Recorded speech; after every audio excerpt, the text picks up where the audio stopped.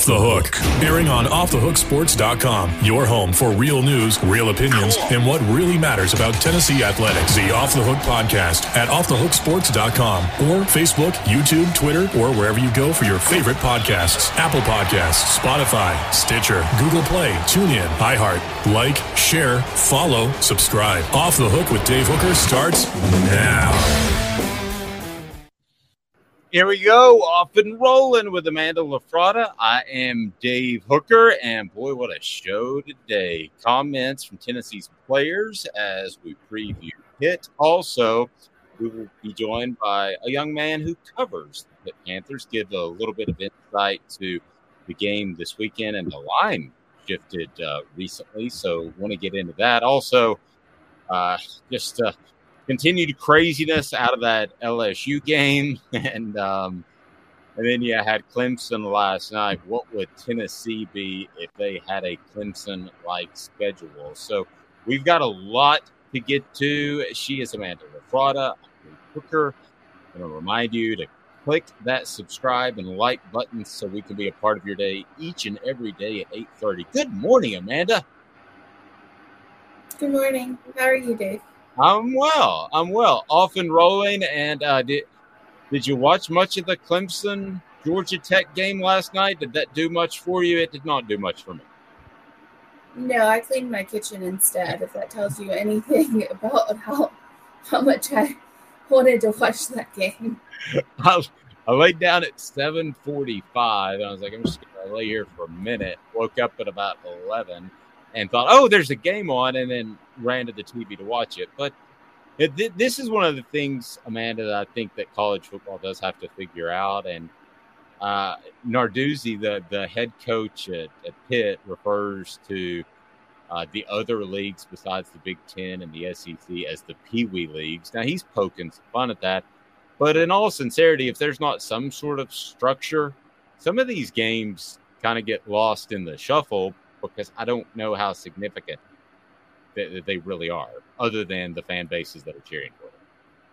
They're not really significant at all. I mean, really, if you look at it on a national level, the only significance it has is at the end of the season, is Clemson going to be in the playoffs? That's pretty much the only significance that game has.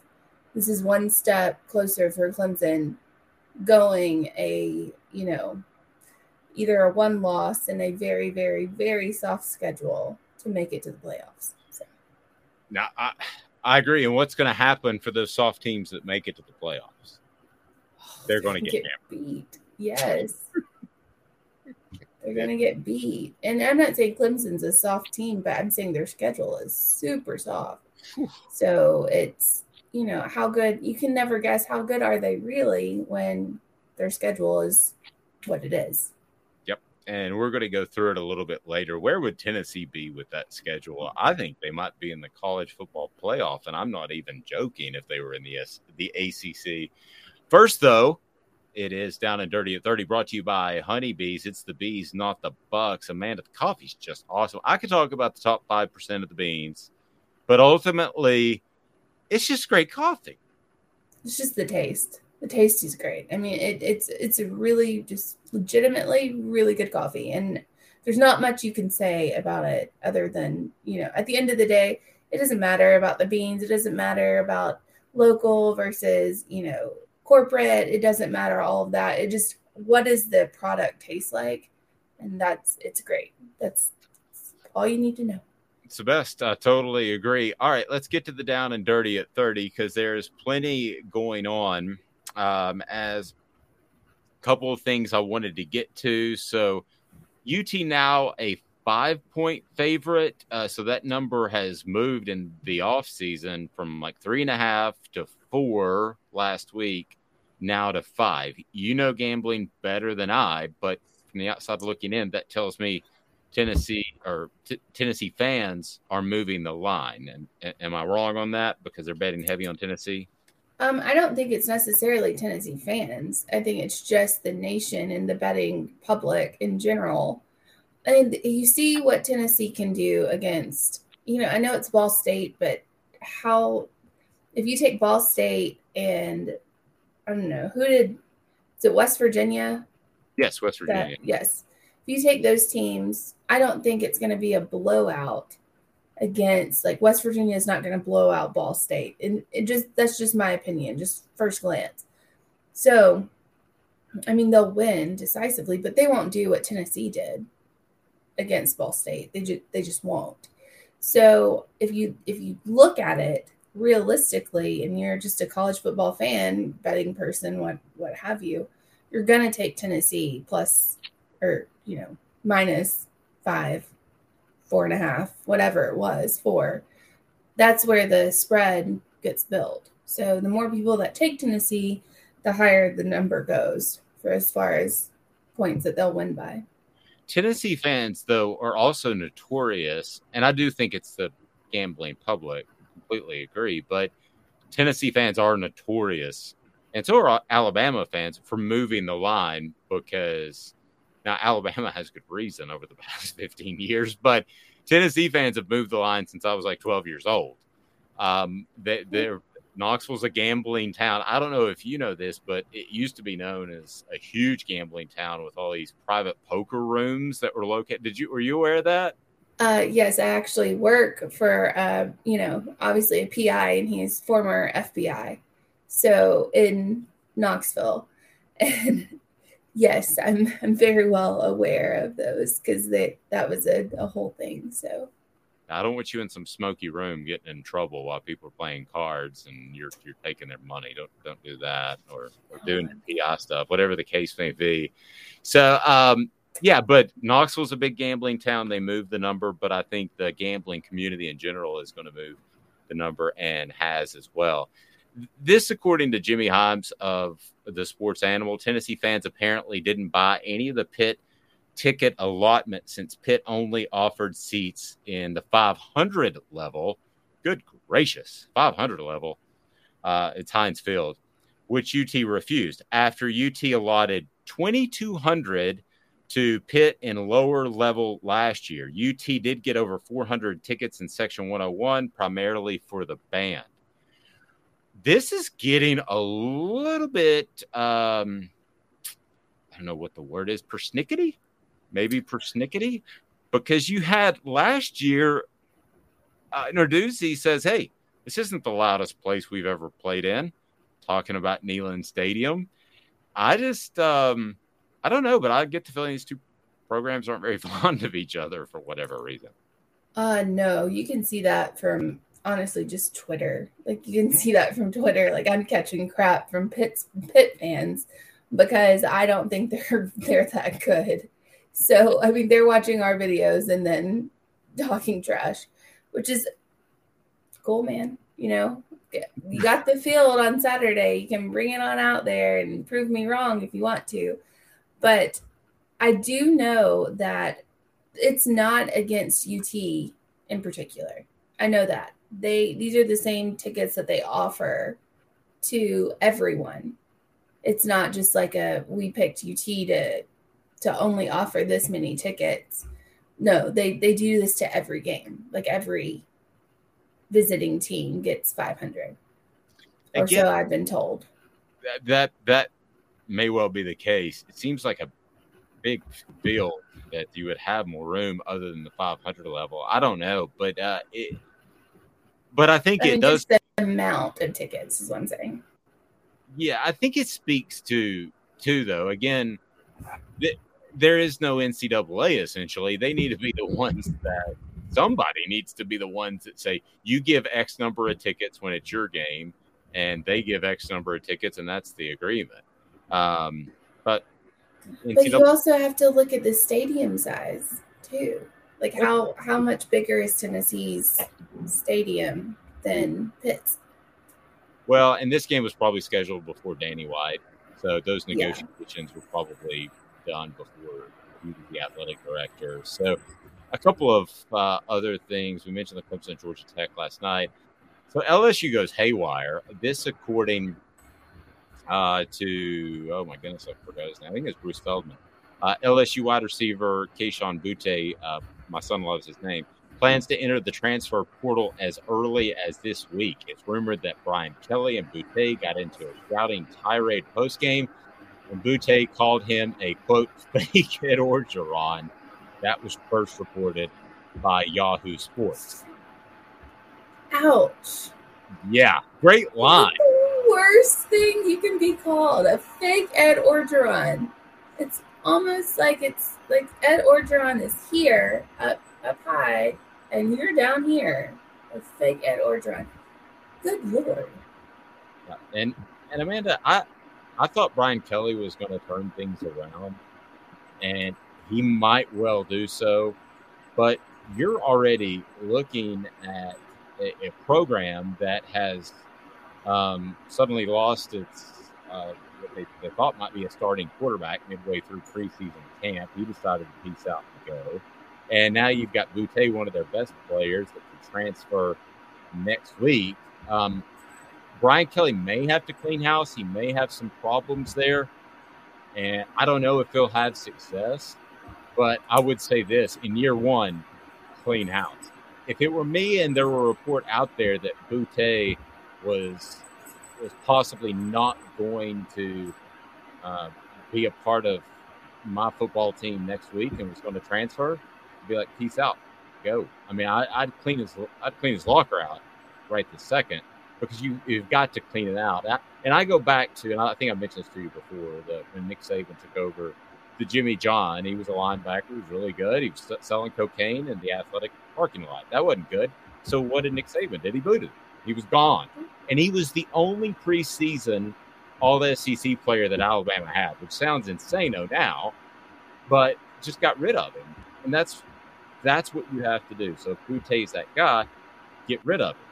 Now, you brought up before we went on the air, would he consider Tennessee?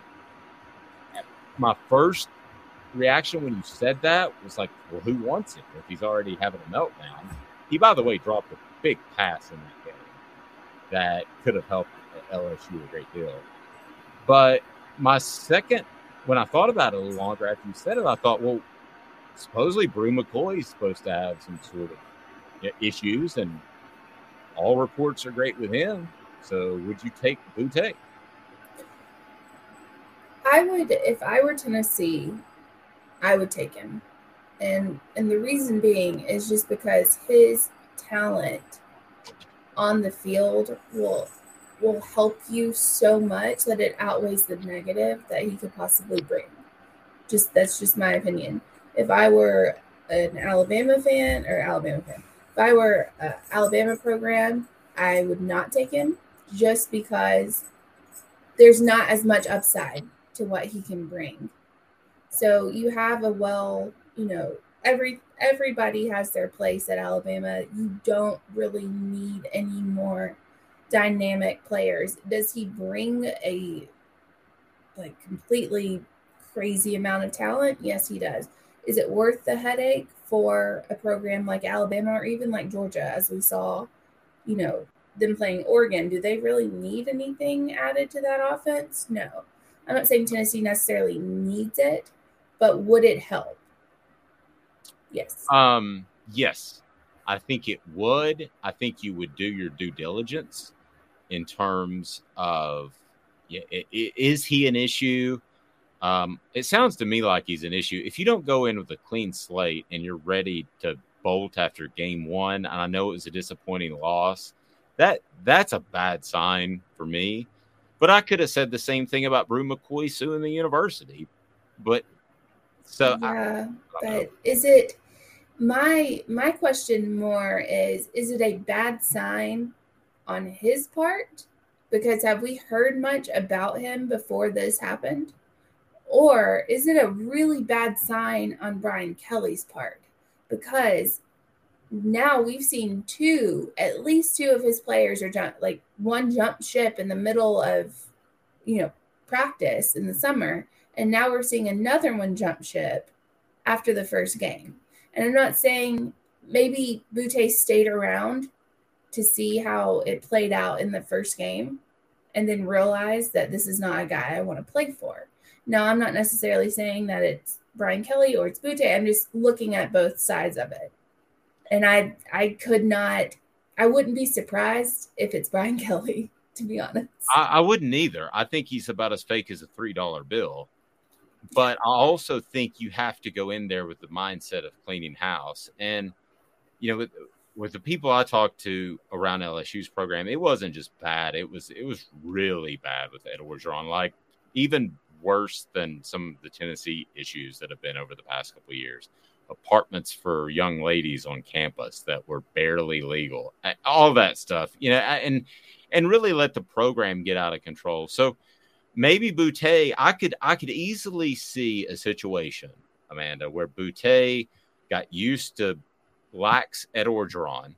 Brian Kelly stepped in and he's like, I don't like this. I'm bucking it. And then he goes somewhere else and he realized that's the way things are supposed to be. They're not supposed to be Orgeron-like. So I'm going to adapt. I'm going to be a better guy, and I'm going to adapt to this program. And Brian Kelly could have success at LSU. I could see it playing out like that as well, and everybody's happy. I don't know if I could see it playing out where Brian Kelly's successful at LSU. I mean, it's not even just how they look on the field. It's the fact that they're not disciplined at all. And you've had the whole offseason to work with these guys. So they come out and play. I mean, they play dirty. As you saw that targeting where the guy literally meant in everything in his body and soul to take out that quarterback with his helmet. I mean, he looked the guy in the face and did the whole, that is targeting through and through. I don't care who, I don't think anybody can claim otherwise. But just the lack of discipline that LSU has on that field. And like they just had a guy who tore his ACL out for the season because he celebrated, like a defensive guy, celebrated so hard on the field that he tore his ACL. It's just a lack of discipline. That team is struggling and Brian Kelly isn't helping. And it just seems like it's a bad all the way around. I could see Boutte wanting to go somewhere else, play for a coach that maybe he actually respects. Maybe he would respect Heupel, especially this offense. I think he would really thrive in this offense and show his talents on the field. So Boutte to Tennessee. Be sure to hit that like and subscribe button. Officially, Amanda, would you take him right now? If you're Josh Heupel? Yes, you're Josh Heupel. Yes, I'd take him. The reason I would take him is not because Tennessee's 100% established like Georgia or Alabama, but I think they're established enough from a culture standpoint that if the guy comes in and he is a dip, you know what, then you just boot him.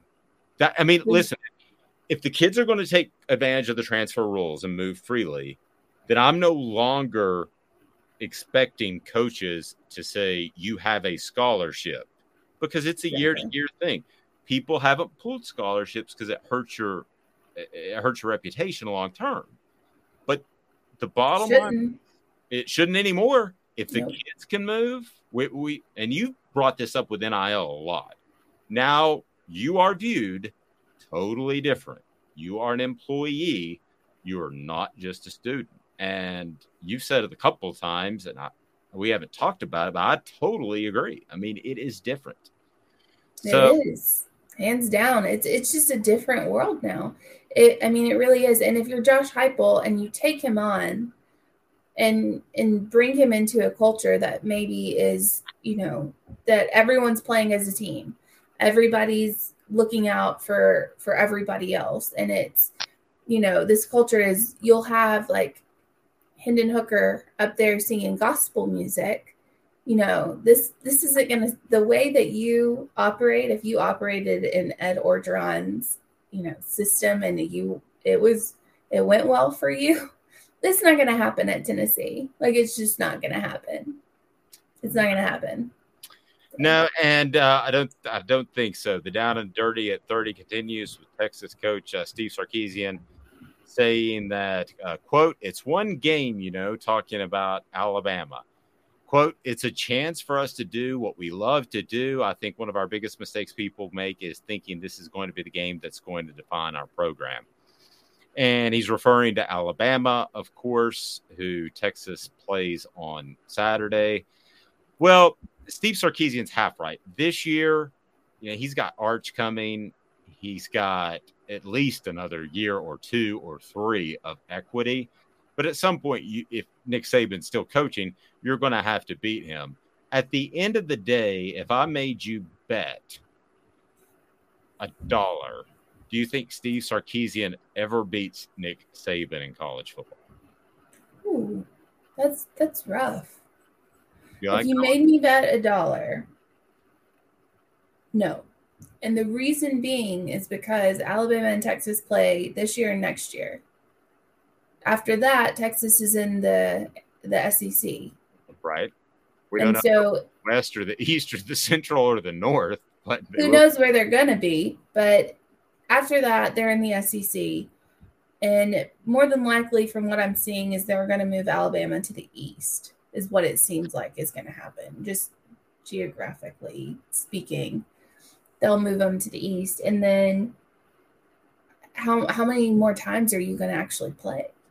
You know, how much longer is Saban going to be in the game, and how many more times are you going to actually play against each other? I hadn't thought about that. I guess I did. Yeah, they would move to the East. That would make a lot more sense. I just considered them in the West and that they would play Texas, but I guess they would have to slide over with Oklahoma, and that's something that's been talked about for a while. So, yeah, based off that, I was going to go ahead and say that Steve Sarkisian never, ever, ever beats Nick Saban anyway, just based off pure principle and the fact that one's a way better coach than the other. But taking that, I would bet more than $1 on that. I would bet a lot more. It is time. Yes, you want to say? Sorry, yes. Also, Sark is going to jump ship at some point back to the NFL because that's what he likes, I believe. I believe he likes the NFL. I think he'll jump ship at some point. But going on to Texas, if you want to talk about Texas or Pitt being not so generous with their ticket allotment and what have you, Texas, the $1 Million Band's not even going to the game. They're not even going because Texas puts their fan or the opposing fans' band the very, very top, and they give them like 40 seats or something like that, and they stick them in a corner at the very top of the field. Yeah. Wow. So theoretically, you would have to climb all the way up there. I'm sure there's elevators to some extent, but you got to go all the way up there and then all the way down for halftime and then all the way back up. Doesn't make any sense. The Mattress Place, 22 years on Chapman Highway. Those guys carrying around the tuba could use a little rest. Well, the Mattress Place can provide that. How about A-plus accredited member of the Better Business Bureau? Over 225 5-star reviews on Google. No gimmicks, just 30 to 70% off each and every day. It's on Chapman Highway. It's so close to downtown. Sometimes you forget the Mattress Place. Again, the Mattress Place. And it is time for today's tough question. Interested to see where Amanda LaFratta takes us. Here we go. We do our research. Have you done your research? We're working like heck. Today's tough question. What's the real debate? You sipping my Soupe Guadalupe? Exclusively on Off the Hook Sports with Dave Hooker and Amanda LaFratta. You drinking my sake, Kimosabi? Oh, my God. All righty, Amanda LaFratta. What have we got? Today's tough question. So I'm going to go where do you think Butte will end up, or where do you think is the best fit for Butte? I mean, what a loaded question. I mean, I hate it when people say loaded questions because people said that to me. I'm like, well, you don't have to answer it. But that is such a loaded question. Okay. What are going to be the options? I'm just trying to think of possible options. All right. So I'm going to go. I don't think anybody really thinks he's going to end up at Alabama. I mean, I don't think that they think that he will because he would that. I don't know if he would. Would he start? He's a crazy talent, but would you see him on the field ever? Well, no. I mean, none of He's this. He's not going to sit. Yeah, none of this is going to work unless he turns into Alvin Kamara. And Alvin Kamara took his comeuppance when things didn't work out at Alabama. Went to JUCO. Always had a smile on his face, just real big at Tennessee, even though he was not getting as many carries as he should. You have to eat the humble pie, and then you have to go. I mean, what I would tell my son, I would say, eat the humble pie. You don't like Brian Kelly.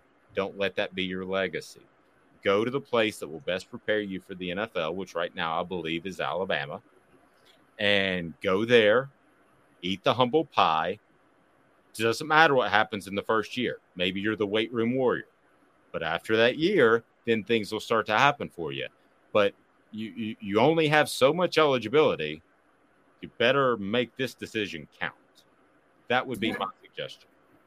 I don't think he'll go to Alabama just because he won't start right off hand. No. I don't see that Saban's going to just,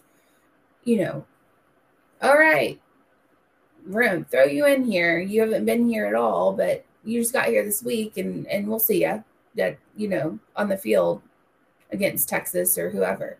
I don't think that will happen. I don't think you'd see the field probably until the playoffs if Alabama makes it to the playoffs. And I don't see him wanting to sit. He reminds me of an Odell Beckham. I'm not going to lie. Every time I see they remind me of each other. So I would say Ohio State would take him, hands down, right now. They'd take him and play him. USC would take him and play him. I would put Tennessee in there in that talk. You got another team, maybe Texas. I could see that. Yeah, I don't think this is going to be the last one. I'm not saying somebody's going to have a major meltdown and leave during the season, but I wouldn't be surprised at all, Amanda, if you saw other players leave, because I can't imagine two opposite people than Ed Orgeron and Brian Kelly. I mean, talk about far ends of the spectrum. No chance. All right, so where are we set? So are we going to pick? I mean, or do you want to say, if you're Tennessee, would you take him? It's up to you. Because I think if you're Tennessee, would you take him? Yeah, you'd take him. I think that's a given. Like, yes, you'd at least take the chance on him. You're still coming up. Like, you're still, you might be back, but you're not back on the level of Alabama. You're not back on the Ohio State. You're not back on, that kind of level. So I believe people would take him hands down. I mean, that's just my thought process anyway. I would want to do a lot of research. And I'm not saying I wouldn't take him, but I would do a lot of research. I would probably take him. So if you want to pick the destinations, let's do that instead. Pedigo Chattanooga, locally owned store where you'll be treated like family. As the region's foremost electric bike experts, they put their hearts into helping you find the absolute perfect electric bike and get the most out of it for many years to come. Pedigo electric bike rental is the very best way to experience Chattanooga and beyond. The nearby bike trails are just awesome, so get down there. Cody saying, from watching the games this past weekend, we have a better chance of beating LSU than Florida. No disagreement with that. Amanda, do you? No, I zero disagreement. I still want to see how good Utah was, because that game was not – it was – the best part of that game was the last 2 minutes of it. Up to that point, it was not good. Utah, I mean, as far as Florida's defense went, Utah would just – they beat themselves.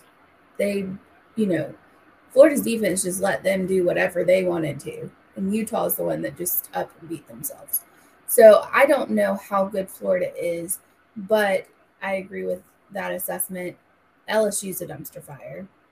Well, John saying it should be a right to, in air quotes, work. Players can leave whenever they want. Teams should be able to put a player in the portal for stinking. I think they can now. I think that's what we're saying, that it's always been an annual 1-year scholarship contract that the school could get out of it at any point. You just didn't do that because it hurts your reputation. But yeah, I'm fine with that now. Amanda, could this get as crazy as Because can you still enroll at Tennessee? I think technically you could enroll late. Could this be as crazy as somebody plays for two teams in the same season one day? I think we're about to see it, actually. I think it's about to happen. With Boutte? Yeah. Wow. I'm torn. I love college football. I don't know if this is great for college football, but I also enjoy chaos. So I'm torn. I mean, would he be eligible? That's the question. If he could get into school, I know they had the late ads and all those sorts of things, but I know guys that weren't deemed eligible until after the first game before. Yeah, but it's a wild, wild west out here. So who knows? Would he even be eligible to play? I don't know if he would transfer in eligible, and I don't know if we can necessarily look in, past years to go to figure that out, because it's just changed so much. I mean, literally, it's changed. It's 180. Who knows? No, I try to go back off history and some of my experiences in these things. And you're right. Half the time I say it, and by the time the words fall out of my mouth, I'm like, well, everything's completely changed. How about Cooper Mays previewing Pitt? So Cooper Mays joins us each week on the Ball Report right there on offthehooksports.com. And I love visiting with him. Now, let me tell you a little something about last year's game for those that may have forgotten, or for those that just want to say that Kenny Pickett's gone and the Blitnikoff winner is gone as their top receiver, whose name suddenly escapes me. But Amanda, I think the thing that sometimes is forgotten is that Cooper Mays didn't play in that game. He was hurt the week before. So he's the guy who handles the play calls. He's an all-SEC performer. Now, granted, you have to pick a center. So if you were to pick the top offensive lineman, I don't know where he would be, but you do have to pick a center because it got goofy and everybody was picking left tackles, like 15 left tackles at media days. But I think that's a big difference. But Cooper Mays also knows that he'll be challenged by the Panthers. Here he is, and it's brought to you by our friends, of course, at City Heating and Air Conditioning, 50 years of integrity, cityheatandair.com. Here's Cooper Mays. Yeah, I think it's a pretty big challenge personally. They're known for having a physical front seven, disrupt the offense, get back in the backfield, tackles for loss, sacks. They kind of that's what they kind of put their pride into as a team. So I think it'll be a big test for us, see kind of where we are as a football team and how we're gonna play for the rest of the season.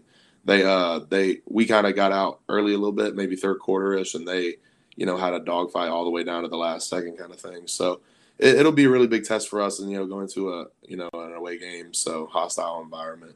I'm pretty excited for the challenge. And speaking of that, how much does it help your body? We talked about the off days. I want to get back to Pitt, but just essentially not having to play the whole game as you didn't have to against Ball State. How much does that help? I mean, you can look at it either way. I think what more what I was thinking was they've had the chance to go the distance kind of. If you look at like UFC fighters, like fighters that have been in 5-round fights and have done all 5 are notoriously better than fighters who haven't traveled the distance all the way. So it kind of tests your will a little bit as a man. You kind of got to swim in the deep water and tread water. So you got to see who will float and who's going to sink. Well, give me some more thoughts on Pitt and their front, because I think most people think they do have a pretty good defensive front. And what did you see out of them last year? Because it's pretty much a similar group, same group almost. It comes back this year, right? Yeah, right. They've got good pass rushers at every level, and they may not be the biggest front, but they're guys that play really hard, and they'll kind of make it really difficult for you to block them. They'll make it a pain to block them. They're not going to sit there and just like throw you on your back, but you got to be really cautious about how you approach them because they will make you miss. Coming up, we are going to – that was Cooper Mays, brought to you by City Heating and Air Conditioning. Coming up, we're going to look at the Clemson football schedule. They won last night easily against Georgia Tech.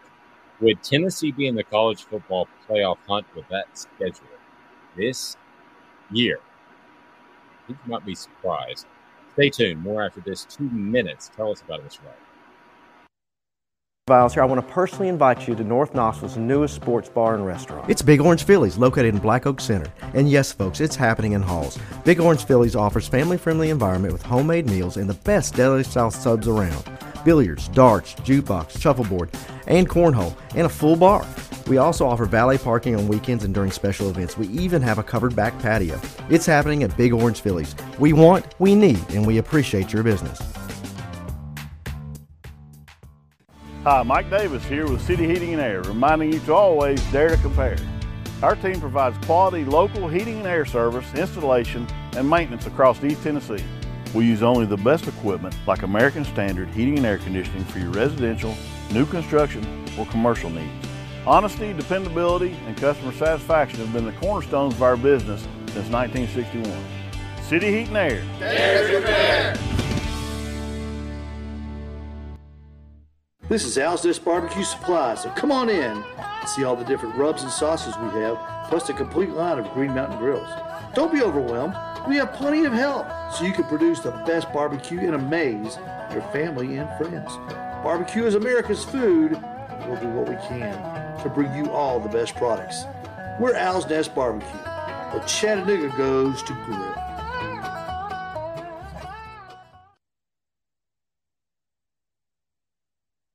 Do you want to own the more that owns every job? Then get to Vassey Lawn and Garden in Cleveland and get you a Toro. I'm David Vassey, here to talk to you about Toro.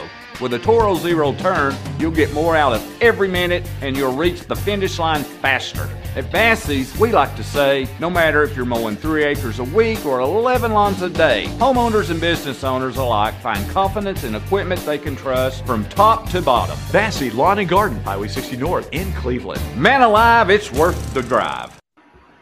All right, I want to get to that schedule that we mentioned with Clemson. What would Tennessee do with that schedule? Also remind you, Nick Faribault will join us with Locked on Pitt, and looking forward to that as Nick is fantastic and does a great job of covering the Pitt Panthers, so we'll get a great preview here momentarily. First, though, we do want to get to that schedule, that Clemson schedule. What would Tennessee do with that? Let's just say it's a lot easier. Brought to you by Craft Treats. Craft Treats has the minor cannabinoids with CBD that actually increases the benefits of CBD. And, man, Craft Treats is the way to go. If your dog has any sort of anxiety or pain, arthritis with my dog, and I think every dog has anxiety when storms come along, so we use it there as well. But you can go to Craft Treats, it's Craft Treats, and you will be completely pleased with how your pet responds. All right, so want to make sure you hit that subscribe and like button as I want to get to this Clemson football schedule. So Tennessee, we all know, when you look at their schedule, most people, even though Amanda has picked Tennessee to upset Georgia, which would be monumental, but most people naturally go in to this schedule and look at it and say 2 guaranteed losses. Well, that's not necessarily the case with every other team in the nation. And part of that's because it's the annual opponent in Alabama and Georgia's in the East. But Amanda, when you start to venture outside for the teams that theoretically are competing for a national title, Clemson's schedule is incredibly woeful. And we had somebody point this out that I saw on Facebook, so I wanted to take a look at the schedule. Well, let me just throw this at you. Okay, here's Clemson's schedule. We all know you have to make the top 4 to make the college football playoff, but goodness knows, if you're even in that top 6 range towards the end of the year, Amanda, it's great for your publicity of your program, even if you're the 5th team and get left out. So let's take a look at this schedule. Clemson played Georgia Tech last night. Do you think Tennessee wins that game if Tennessee's playing Georgia Tech in this schedule? Hands down. Penn State. Okay, Furman next week. That's a yes. And then La Tech. That's a yes. That's 3. Wake Forest. Wow, that would be reuniting with the Claw Fence. Well, they're actually fairly decent. They are. They're supposed to be. They are. Their starting quarterback got knocked out in preseason camp right before the season started. So I would pick Tennessee in that. Would you? I mean, yeah, I would, but they're not. I just don't think that they're like a throwaway team like they usually are. No, I agree, and I give Dave Clawson a lot of credit. You know, he had a terrible time when he was offensive coordinator at Tennessee. Still believe in flip-flopping the offensive lines, and when everything went south and Philip Fulmer was looking over his shoulder, he reassessed his career and he changed. And away went the flip-flopping offensive lines, which is high schoolish and dumb. And now he's had a very solid career. At the time, just shows you how people can change. I thought he was kind of a bozo. Probably a parallel between me and what Amanda thought of me. But anyway, NC State versus Clemson. Would Tennessee beat NC State? Yeah. After we watched NC State, yes. All right, so we're at 5 now. I'm keeping count. Boston College. Probably. I mean, it's Boston. Yeah. 6. Florida State. Technically at Tallahassee if we go by Clemson's schedule. Florida State, we saw him play LSU, but that was just a god-awful experience. So, yeah, I'd give it to Tennessee. I would think they would win that game. That's a 50-50. I would think they would go in there favored by a couple of points. So far, that's like the closest to maybe a loss that I've seen on Clemson's schedule so far. Agreed. For Tennessee. So that could be the Burt Reynolds Classic, because Burt Reynolds went to Florida State and then his last movie was filmed in Knoxville. We got something. You know random stuff. I don't know what. I know. I've got to. You just put that way together, like you out and threw it all together in like a gift basket. The Burt Reynolds Classic. Syracuse, Clemson. I would take Tennessee to beat Clemson. Notre Dame. Clemson will play Notre Dame. Wait, timeout. Yes. Just 1 second. Yes. You said Syracuse, Clemson. You would take Tennessee to beat Clemson? I would take Tennessee to beat Syracuse. Okay. You said Clemson, so I was confused. Continue on. Sorry. And then Clemson, Notre Dame. I would take. That's at Notre Dame. I would have to pick Notre Dame in this game. I'm not going to sit here and wax poetic and tell you that Tennessee's going to win each and every game, because that would be a tough matchup. I don't believe in Notre Dame long term, Amanda, because I think they've got a players coach there, but they look good in week 1. So I would have to pick Notre Dame if this was the schedule for Tennessee.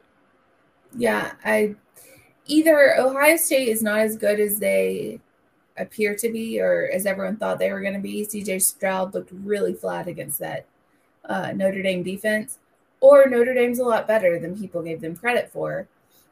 And I know that they were ranked in the top, 5 or whatever, but no one really thought that they were actually good, to be honest. No one really, everybody's like, it's an Notre Dame, whatever. But, I mean, it would depend. I could see Tennessee at worst, going 10-2 with this schedule. Okay, so you go ahead and fast forward through it. So Louisville, Miami, South Carolina, at worst 10-2. That's the exact number I was going to throw out there.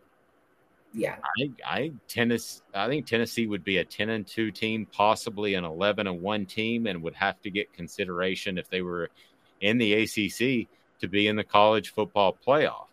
That is my problem with, and I think sometimes why you and I differ on the mega conference concept, is that there are just different paths to get to a college football playoff, and I wish they were more equal, like the NFL. there have been times where you would say the NFC, like in the 90s, was way, way better than the AFC, and maybe they should realign them and all this stuff. No, that's silly. And they didn't. But I don't see how Clemson going, let's even say 11-1 with this schedule, is better than Tennessee if they were to go 10-2 and only lose to Alabama, Georgia. I'll go ahead and tell you, whether or not you make the playoffs, I'd rather go 10-2 and lose to Alabama and Georgia than be Clemson and go 11-1 against that schedule. I mean, I wouldn't. I would rather go 11-1 with Clemson's schedule and go to the playoffs. Wow. But with the whole mega conference idea, we're now going to have that. It's not going to be a mega conference, but you're going to have a 12-team playoff. So it doesn't really matter how well you do. You know, if you're a, I don't know, Clemson or whatever, it doesn't matter how easy your conference is. When you come into the playoffs, you're going to get blown out. So, I mean, if you're looking at this schedule, you mentioned the 12-team playoff, which at best will go into place in 2024, more like 2026, depends on who you ask.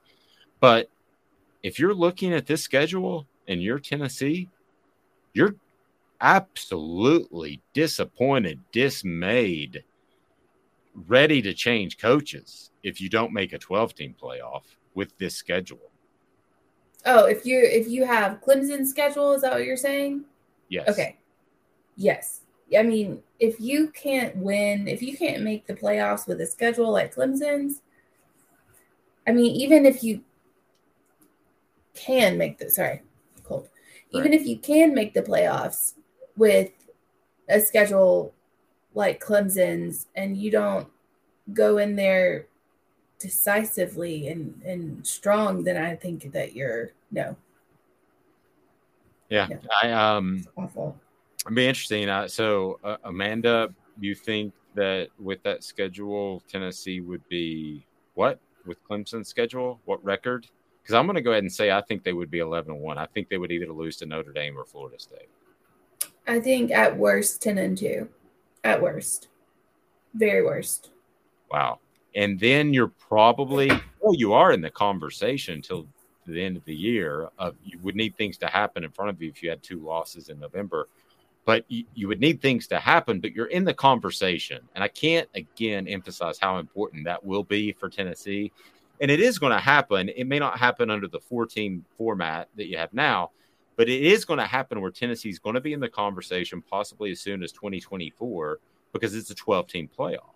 Mm-hmm. That kind of pub, that resonates with prospects. That resonates. That would be monstrous for Tennessee.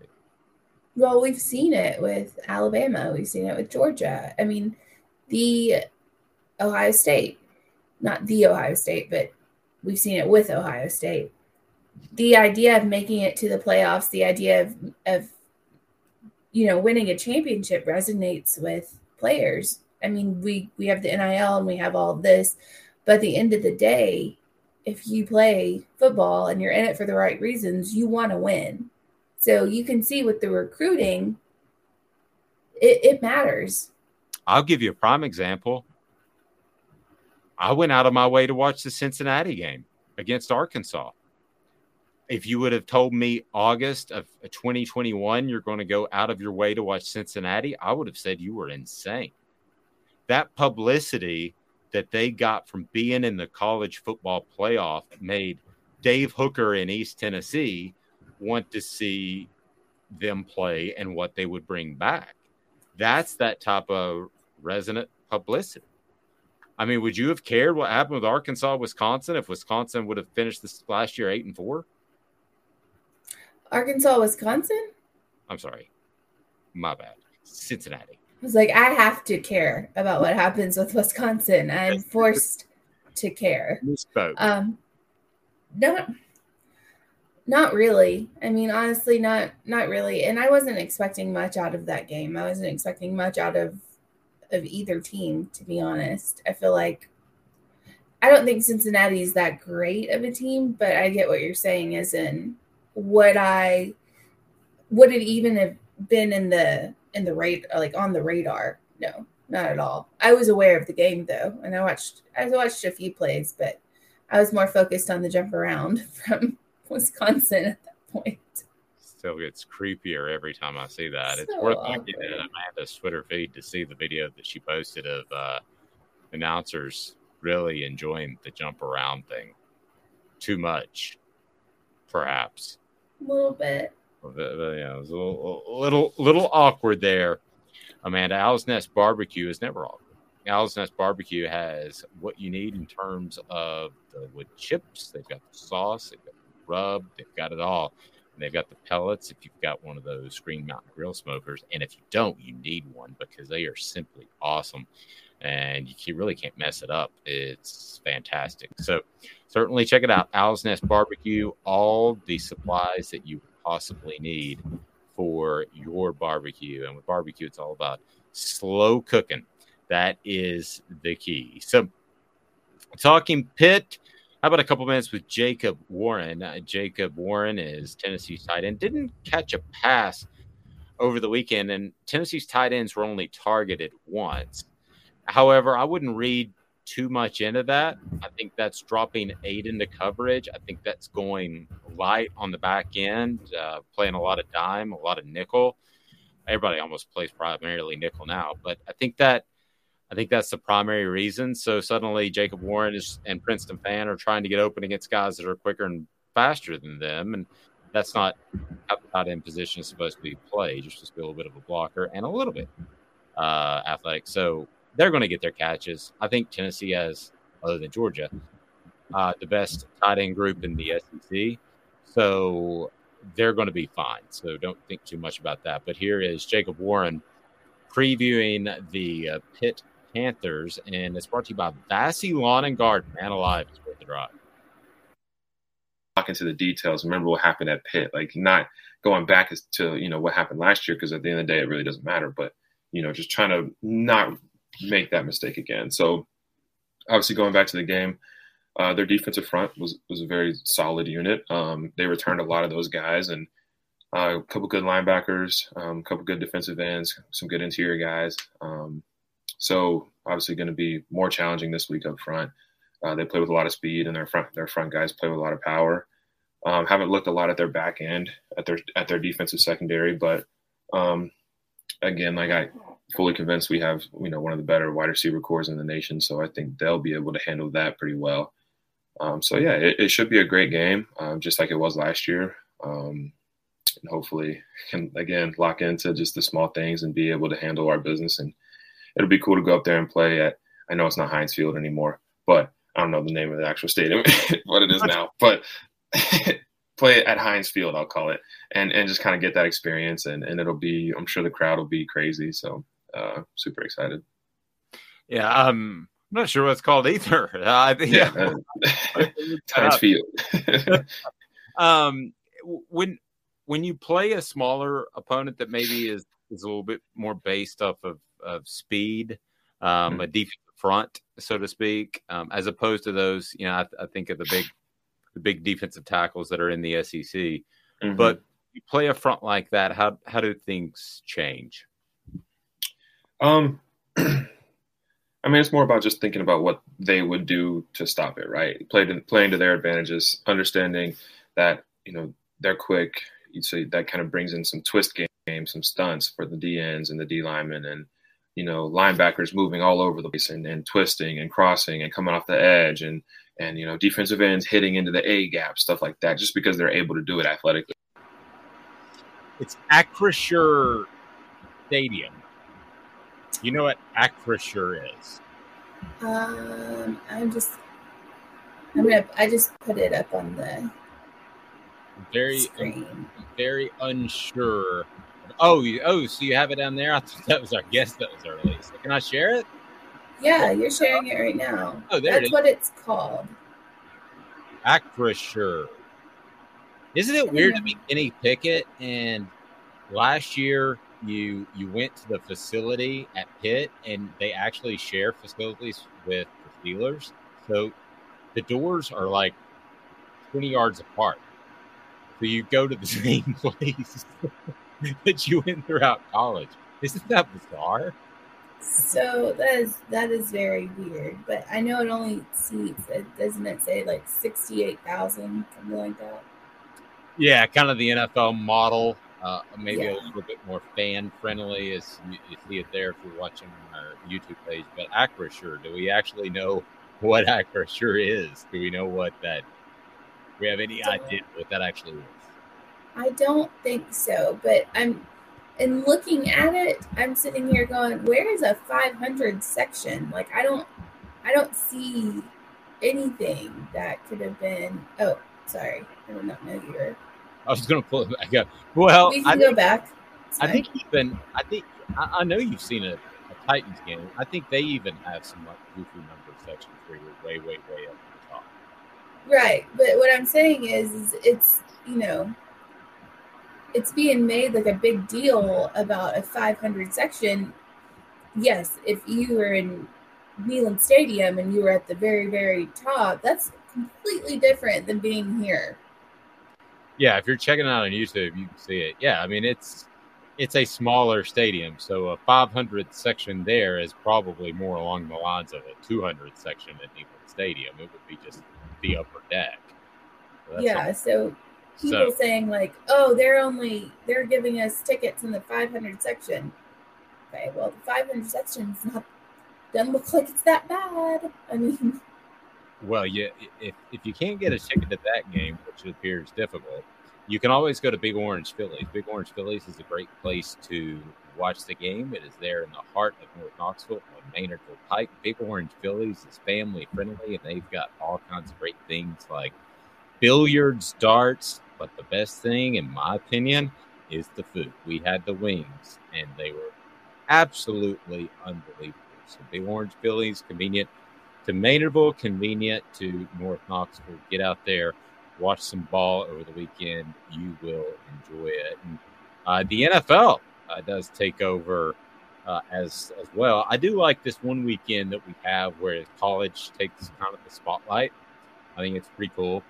But ready for a full weekend too of Thursday,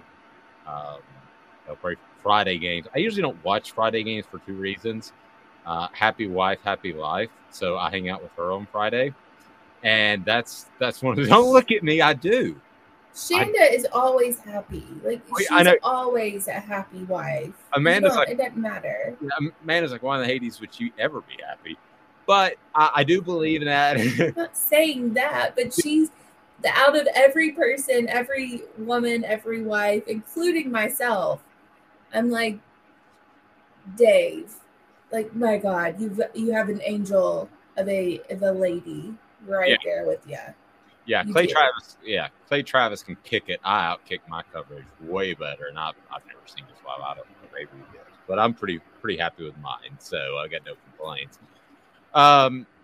But I mean, typically I don't watch games on Friday night, but I will get up and I'm excited about the games on Saturday and then Sunday. I was always more of an NFL guy than my friends who were hardcore Tennessee fans. I mean, I was a hardcore Tennessee fan growing up. I threw stuff and got mad and screamed and yelled at the television. Yeah, I mean, I did all that. I grew up, but I did all that. Oh, I threw stuff.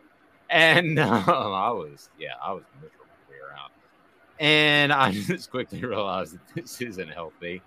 And but there's something about the NFL that starts that it brings this sort of different feel of excitement, and football is really, really, really here. And so excited for that. I don't know. Fantasy football. Yeah, by the way, I was going to ask you, you have a spot open for me?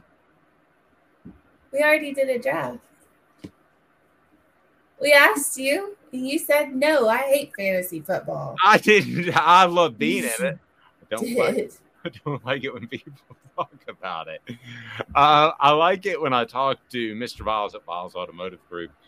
I tell you what, Viles Automotive Group wants to be the home of your car shopping experience, and they need, and they appreciate your business, and it's about integrity.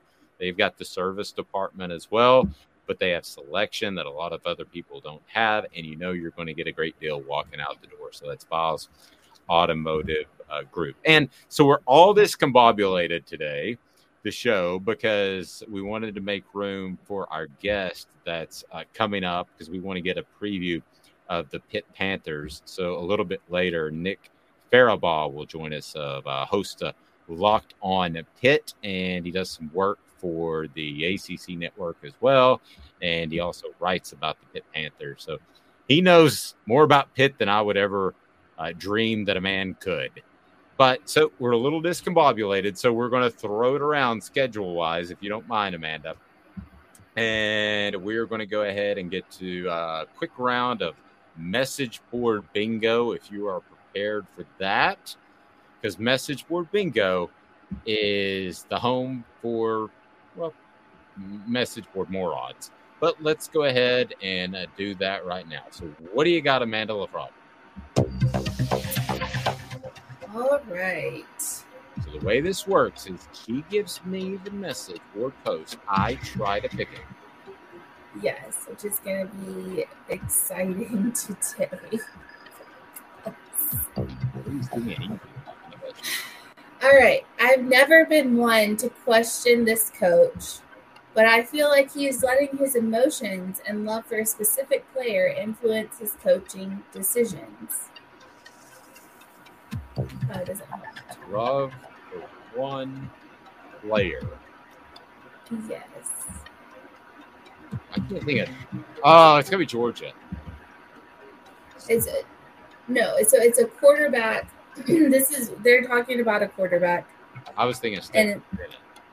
Yeah, well, close, but they think that the fix is in. That this coach loves this quarterback so much that it's hurting the team. Wow, I'm lost. ACC. Gosh, it wouldn't. I'll go Clemson. How about Clemson? It's Clemson. Okay. Well, I kind of got that one right, even though it was Georgia first. All right. What else you got? Message board bingo rolls on. All right. This is talking about a head coaching hire.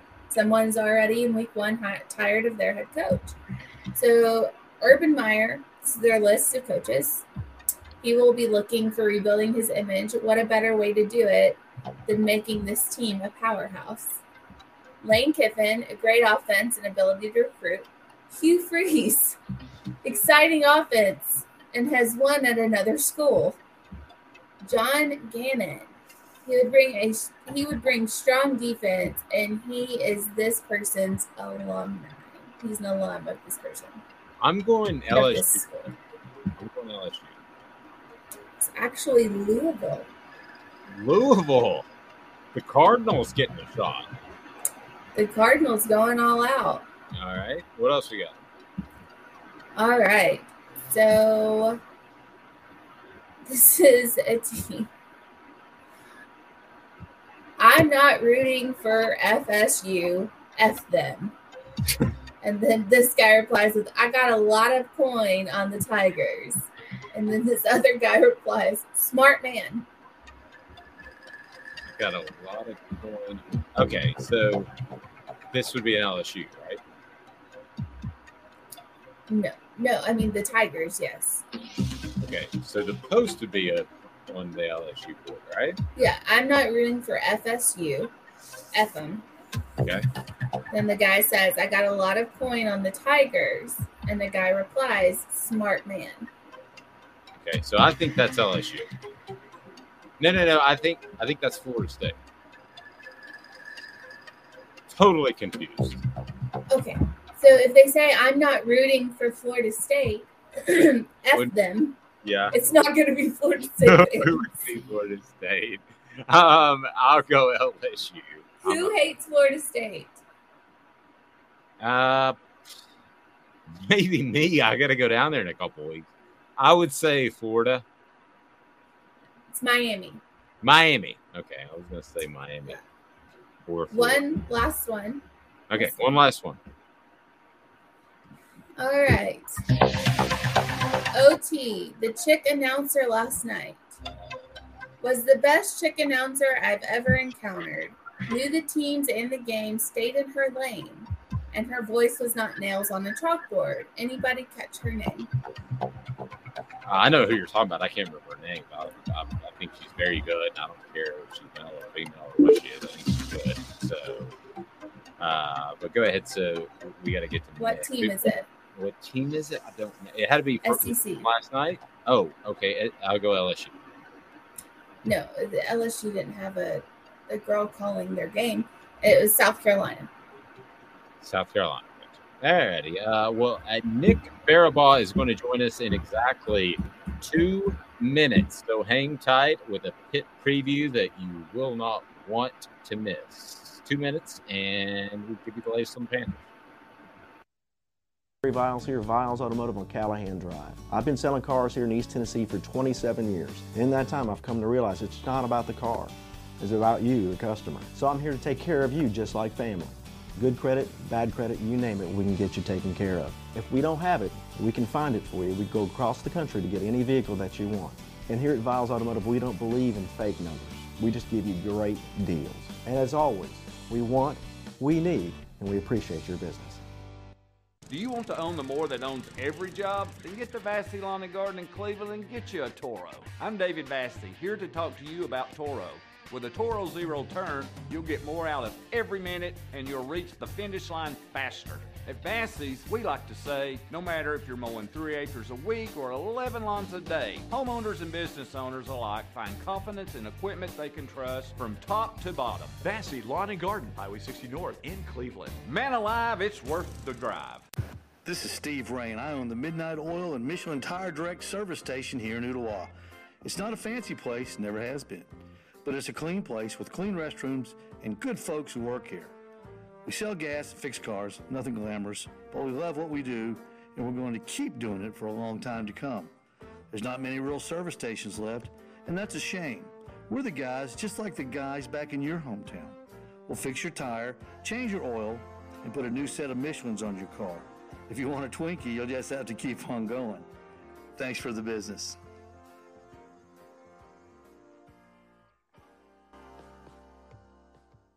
Hi, Mike Davis here with City Heating and Air, reminding you to always dare to compare. Our team provides quality local heating and air service, installation, and maintenance across East Tennessee. We use only the best equipment like American Standard heating and air conditioning for your residential, new construction, or commercial needs. Honesty, dependability, and customer satisfaction have been the cornerstones of our business since 1961. City Heat and Air. Dare to compare. Do what? Let the dogs out. You know, like, ooh, let the dogs out. Ooh, ooh. Off the Hook, airing on offthehooksports.com. Your home for real news, real opinions, and what really matters about Tennessee athletics. Always available on Apple Podcasts, Spotify, Stitcher, Google Play, TuneIn, iHeart. Like, share, follow, subscribe. Always available wherever you find your favorite podcasts. Welcome back. Amanda's dancing, so things must be going well. Just like it. We are joined by a very special guest. We need to preview those Pitt Panthers. First, I want to tell you about Zool Beer Company. Zool Beer Company. Go to ZoolBeer.com, the official craft beer of Off the Hook Sports, and they've got a great place downtown, panoramic views in Knoxville. I would take Nick there if he was coming in town, but the game happens to be at Pitt, so it would be really inconvenient for us to try to get there. But Zool Beer has worldwide award-winning beers. They are simply awesome. So I believe we have Nick now. Nick, that's my phone, or that's my computer. That's your phone? Okay. All right. I'm working this all out, Nick. There you go. Hey, we got it. I knew we could do it. I was wondering why I didn't see your anyway. Nick, how are you, sir? I'm doing very well today, guys. As always, appreciate you having me on. Great to talk to Pitt, Tennessee. It's going to be a really fun game, I think. Both fan bases really seem to be hyped up for this one. I love talking to you locked on guys because you truly are locked on. It's the same for the Tennessee guy and you, who I like very much. But you probably know Eric Kane. But want to get your thoughts on this game. But let me start and go back a few months and maybe even a year. So you have Mark Whipple, you have a guy that ends up being a first-round draft pick in the NFL, and Kenny Pickett. Then you have Jordan Addison, who wins at Litnikoff. And then Whipple's ready to bolt. So I'm curious if there's a backstory there that I'm not aware of, because now they're more of a play-action team, which is fine, but it just seems like a vast departure from what they were 365 ago. Yeah, there is a story behind that. And the story we've largely heard is that Pat Narduzzi did not want to throw the football as much as Mark Whipple wanted to throw the football. Didn't feel like it fit the style of the offense and the personnel that they had coming back, so they changed it. And that wasn't Mark Whipple necessarily ducking. Pat Narduzzi forced him out. So that was Narduzzi deciding to move on. Mark Whipple wasn't coming back no matter what. And if Kenny Pickett actually did not come back for his senior season, he was not coming back that year. So clearly that was something that was already in the works. Mark Whipple was out the door regardless, and that's why he goes to Nebraska. So now Pitt's more of a, say, play-action, pro-style team where, yeah, they can go shotgun, but they are under center. They run a scheme that's very akin to that of what I would say a Sean McVay would run. A young Sean McVay ran in, like, Washington, for example. So that's kind of what they run now, and it's because they want to run the football more. They feel like that tailors more to their strengths. They have an experienced offensive line, a deep backfield, so that's what that switch was for, and it really was a disagreement, a pretty ugly one, too. We heard throughout the entire offseason, Mark Whipple and Pat Narduzzi did not see eye to eye. It kind of blew up, and that's why Mark Whipple bolted before the feature. Wow. Interesting. So what do you make of the way Narduzzi handled that before we get to the actual game? Yeah, well, I think Mark Whipple is a great quarterback developer, which is why I think we've seen Kenny Pickett grow so much under his tutelage. I also think he has his faults as an offensive coordinator. I do think sometimes that Narduzzi was right in the fact that when Pitt was running the ball, he didn't run the hot. And that was the big thing to me for Pitt overall, is that when they were running the ball well, it felt like Whipple was just going to keep throwing it. Maybe Kenny Pickett didn't have his best stuff every day, and that was kind of the issue. Now, Pitt had a great offense, but he also made some weird situational play calls. And I think that was the one thing that really ticked Narduzzi off was, man, this guy's it's 4th and 1. He's throwing it 50 yards down the field instead of just running a quarterback sneak on 4th and inches. And I think that's the type of stuff that really got Whipple into hot water with Narduzzi is like, man, in some situations, you just need to run the football. Just fall forward, right? Or do stuff like that. So that's the thing. I think Narduzzi definitely is brash, and you know that's in his nature. And certainly, I think pushing out Mark Whipple instead of maybe going to talk with him and trying to smooth that out is definitely an overreaction. But that's what we've seen with Pat Narduzzi in the past. He certainly has had his trouble getting along with his offensive coordinators before. Nothing new here in Pittsburgh. So, question about, I guess we'll go defensive side of the ball for Pitt. What do you expect them to do against a dynamic offense like, Hendon Hooker, and an offense that's only gotten better, like under Heupel? It's only gotten better than you saw it last year. It's kind of, ironed out its problems, and it's working real well now. So how do you see Pitt being able to defend that? Well, it's a tough one because it essentially runs the same defense against every team because they run that cover zero, blitz-heavy front that makes it tough, right? Because the corners are always on islands, and so are their safeties. And that makes Pitt's defense an outlier. And the fact that you don't really have to prepare for these multiple schemes or whatever, because what you see is kind of what you get. But what they're going to do is they're going to blitz the crap out of him. I watched the Ball State game a lot. A lot of it was 3-man rushes. They're not going to see that. They're going to see 5, 6-man rushes, and Pitt's going to bring the heat. So the offensive line for Tennessee has to be ready for Pitt's linebackers to come. Pitt will bring their slot corner sometimes. It will bring the heat here. Pitt is a really good defensive line. So that's the battle of the game to watch. Can Tennessee's offensive line hold up here? Now, obviously, Josh Heupel goes tempo, and they can do quick screens, and they can also do RPOs and all this stuff. And certainly that's something that they will do, I believe.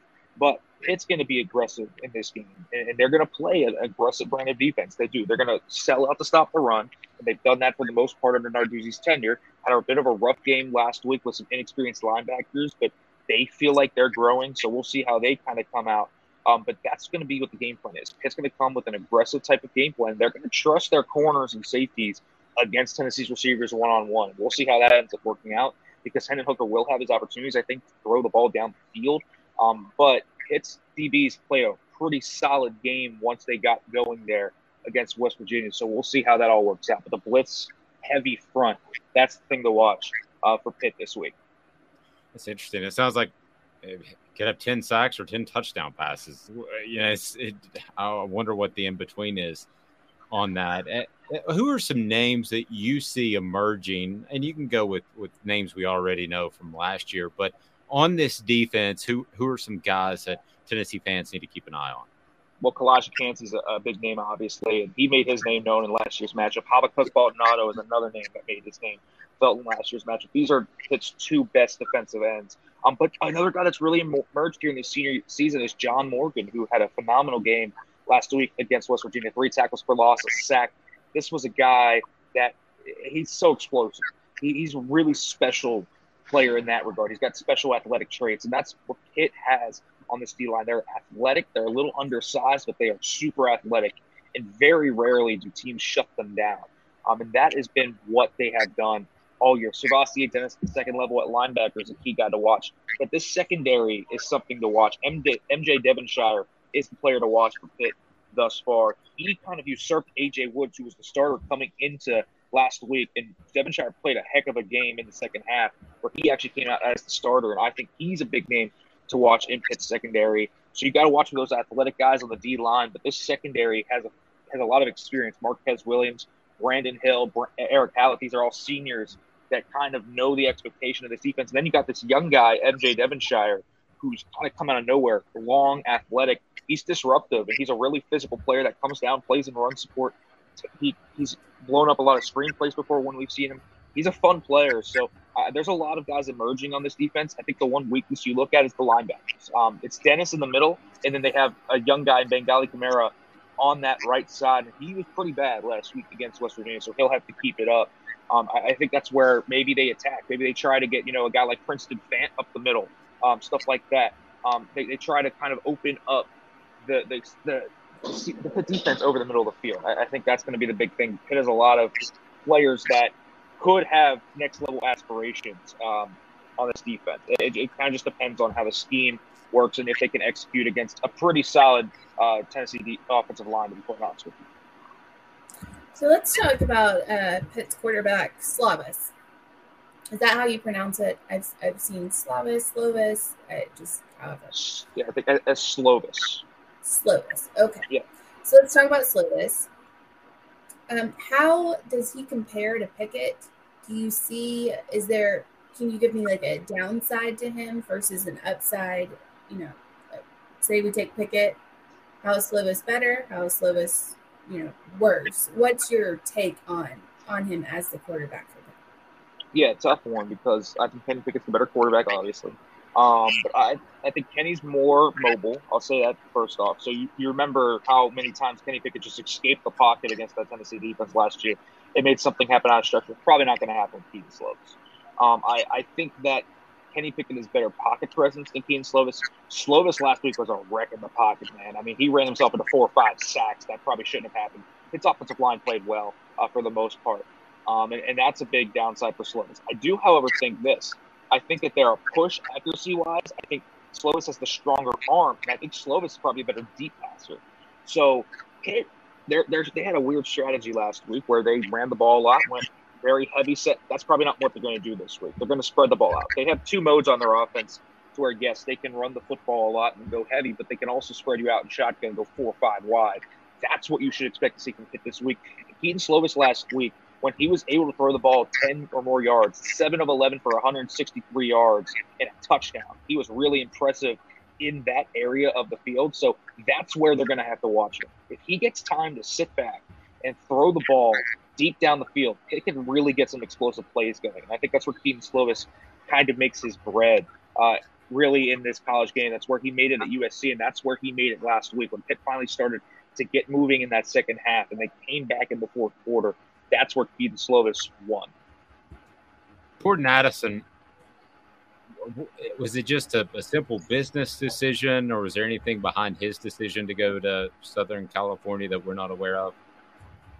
No, it pretty much was a business decision for the most part. It was an NIL thing. Now, I'm sure for him there were some other things like listen, you get money to go play for USC, Lincoln Riley, Caleb Williams in Los Angeles. You're probably not going to turn that down. But I don't think there was anything concerning from the football side of things. For the most part, I think he felt like it was just a good opportunity over there with money to play with a guy who might be the first-round draft pick, and obviously a great coach, Lincoln Riley. Yeah, and you might get to kick it with Snoop too. Who knows? Sorry, man. Go ahead. No, you're fine. My goodness. I hope not, because if you do that, you're not going to pass a drug test coming back. I think it's legal out there, but I don't think it is for football players. I'm pretty sure you still can't do it for if you play the NCAA. Anywho, so coming back to that, who do you expect to see replace that big, hole that he left behind? Who are you looking at to lead that charge as wide receiving corps? Kadane Mumfield. One name. That's all you need. Kadane Mumfield. This is a guy that, quite honestly, last week should have had 150 yards and 2 touchdowns, but Slovis missed him 2 times. He's a deadly route runner, and he really, really impressed last week. He can win at all 3 levels of the field, so it doesn't matter if he's running a quick screen, a deep post, or, say, a drag route across the middle of the field that's 10 yards deep. He'll win at all 3 levels. He comes up from Akron, but he absolutely dusted West Virginia's cornerbacks last week. And that was against Charles Woods, who's a pretty good corner, one of the best in the Big 12.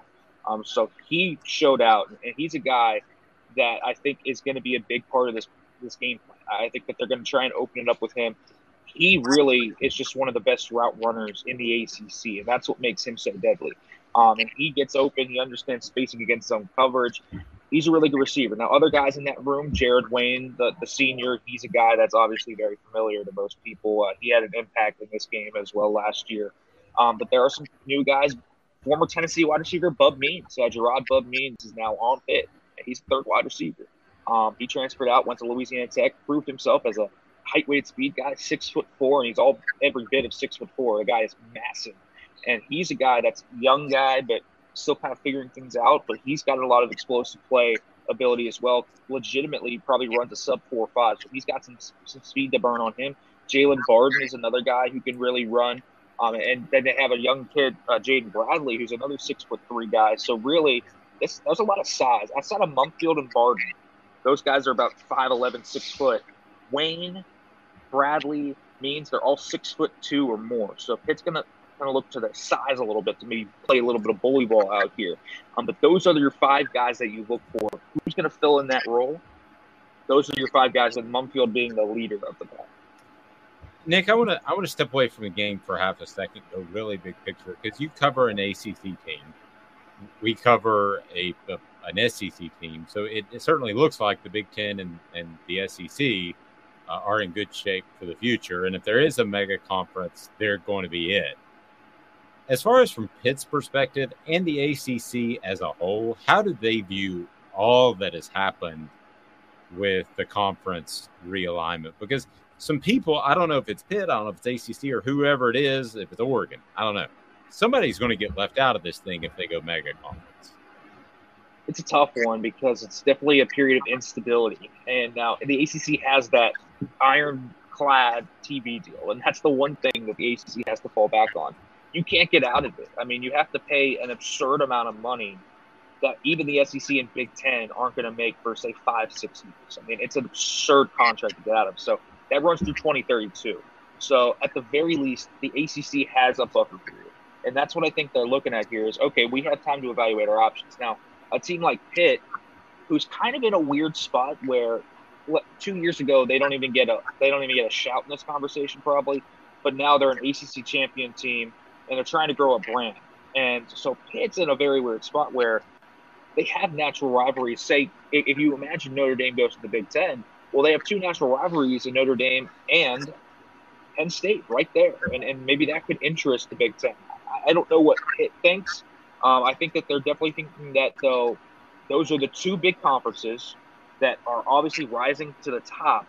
And any way you can play yourself into those conferences is probably for the better. You get more money, more exposure, all of that. For the ACC, I definitely think this is an instability moment where you have to evaluate your options. Do you add an Oregon and Washington? Do you add corner schools in Arizona? Do you expand westward, right?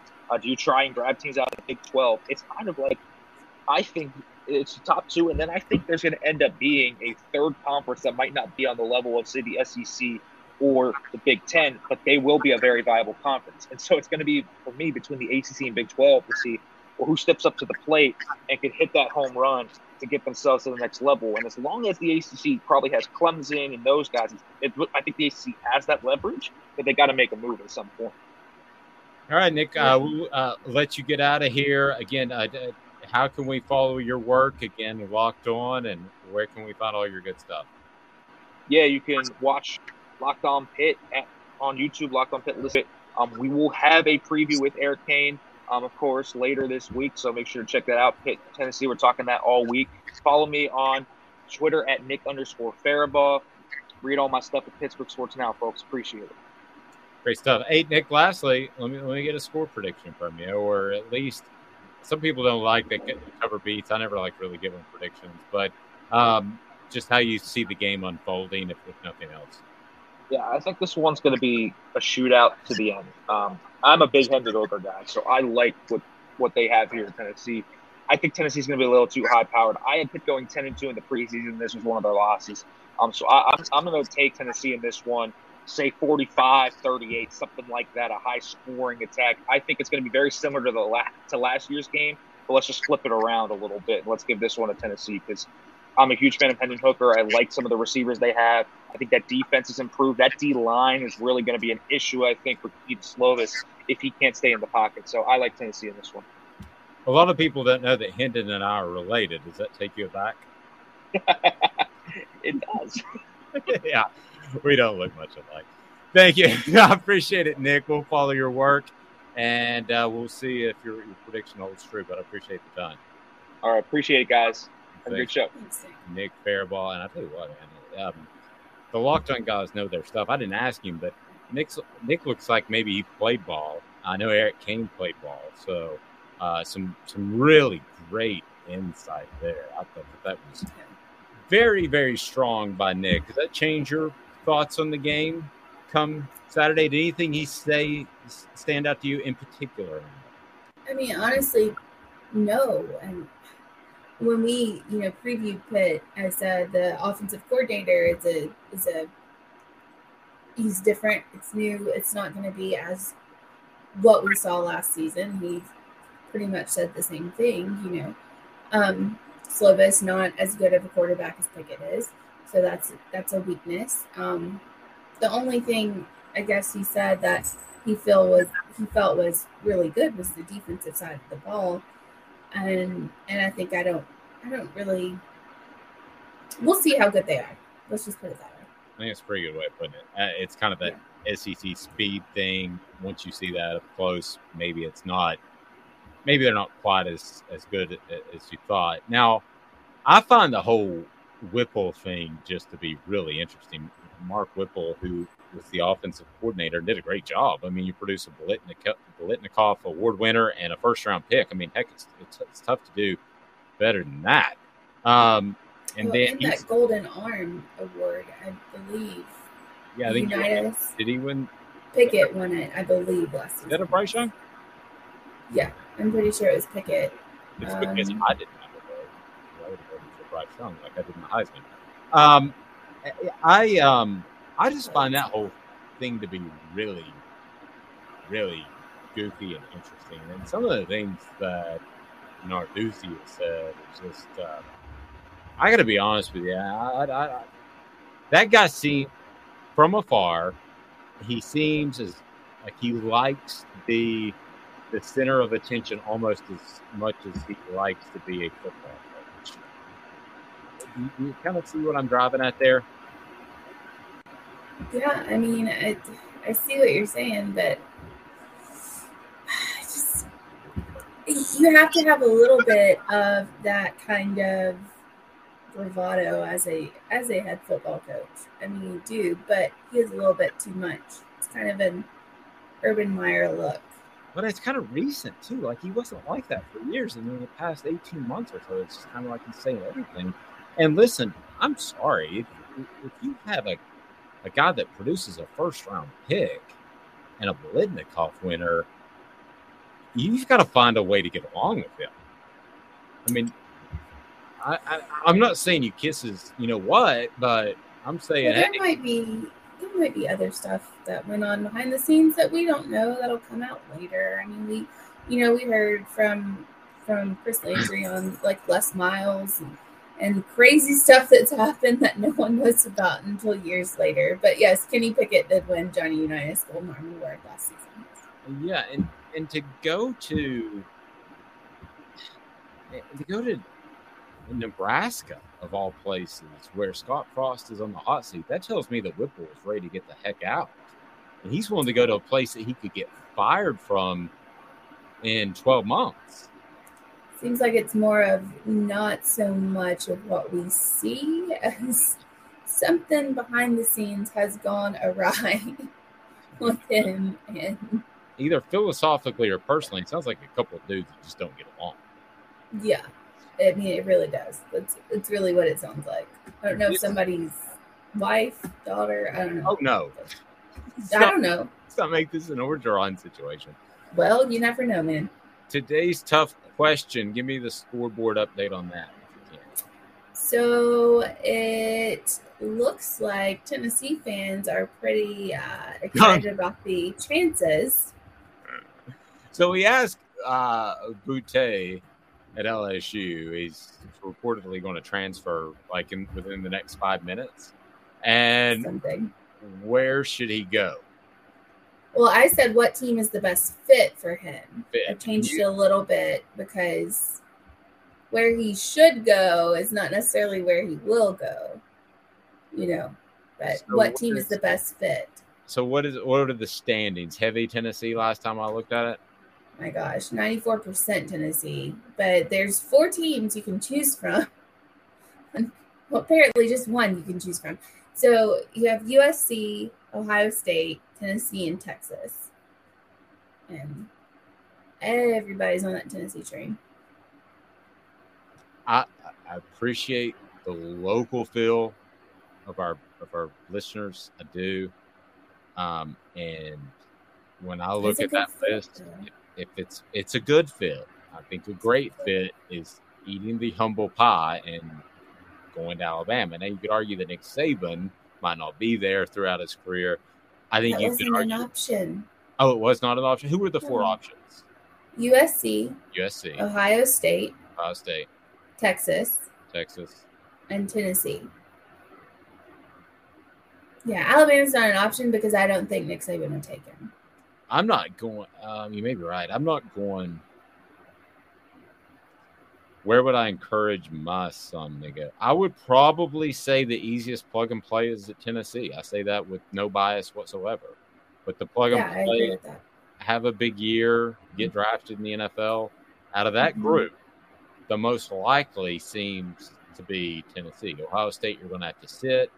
Southern California and Texas are going to both be breaking in new quarterbacks.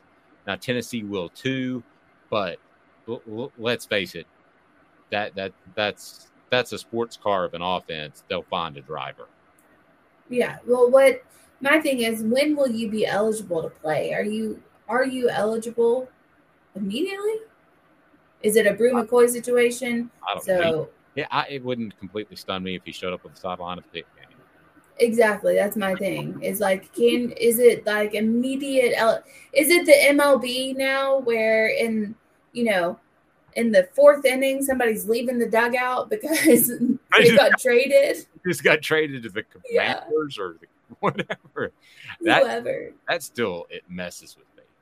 Is the name changed from but anyway, it's a whole different topic for another day. Isn't he a projected first round this year? Can he even play? Daniel, referring to Boutte. That's my question. I mean, gosh, I don't know. I know a few years ago it would have been no, like you sit out, you're done. But now in the NCAA, has it changed? Because everything keeps changing, and they keep making new rules or not implementing the ones. Who knows? It is an absolute show right now. So I have no idea. Yeah, I go back to it, and the problem I would have, and so with some programs like Alabama not taking, He was part of the reason they lost that game, and he's upset about it. I'll tell you, I'll go ahead and tell you where he's going to. Somebody texted me during the show. I'll go ahead and tell you where he's going to end up. You ready? Yeah. He's going to head just north. Ohio State. Not that far north. Head north from here? Kentucky? No, from LSU, from Baton Rouge. Oh, from LSU. Ole Miss? We'll talk to you tomorrow at 8:30. She's Amanda LaFratta. I am Dave Hooker, Off the Hook Sports. Check us out. We'll have complete coverage of Tennessee as they will meet with the media this afternoon. So we'll look forward to that. And tomorrow on the program, we'll have a very special guest. You might know him. He was a congressman, and he played football for Tennessee. Guess who that might be? I think you probably know. Does he have a son that plays football for Tennessee? Yes, and his name's not Army. For Amanda LaFratta, I'm Dave Hooker. This is a production of Off the Hook Sports.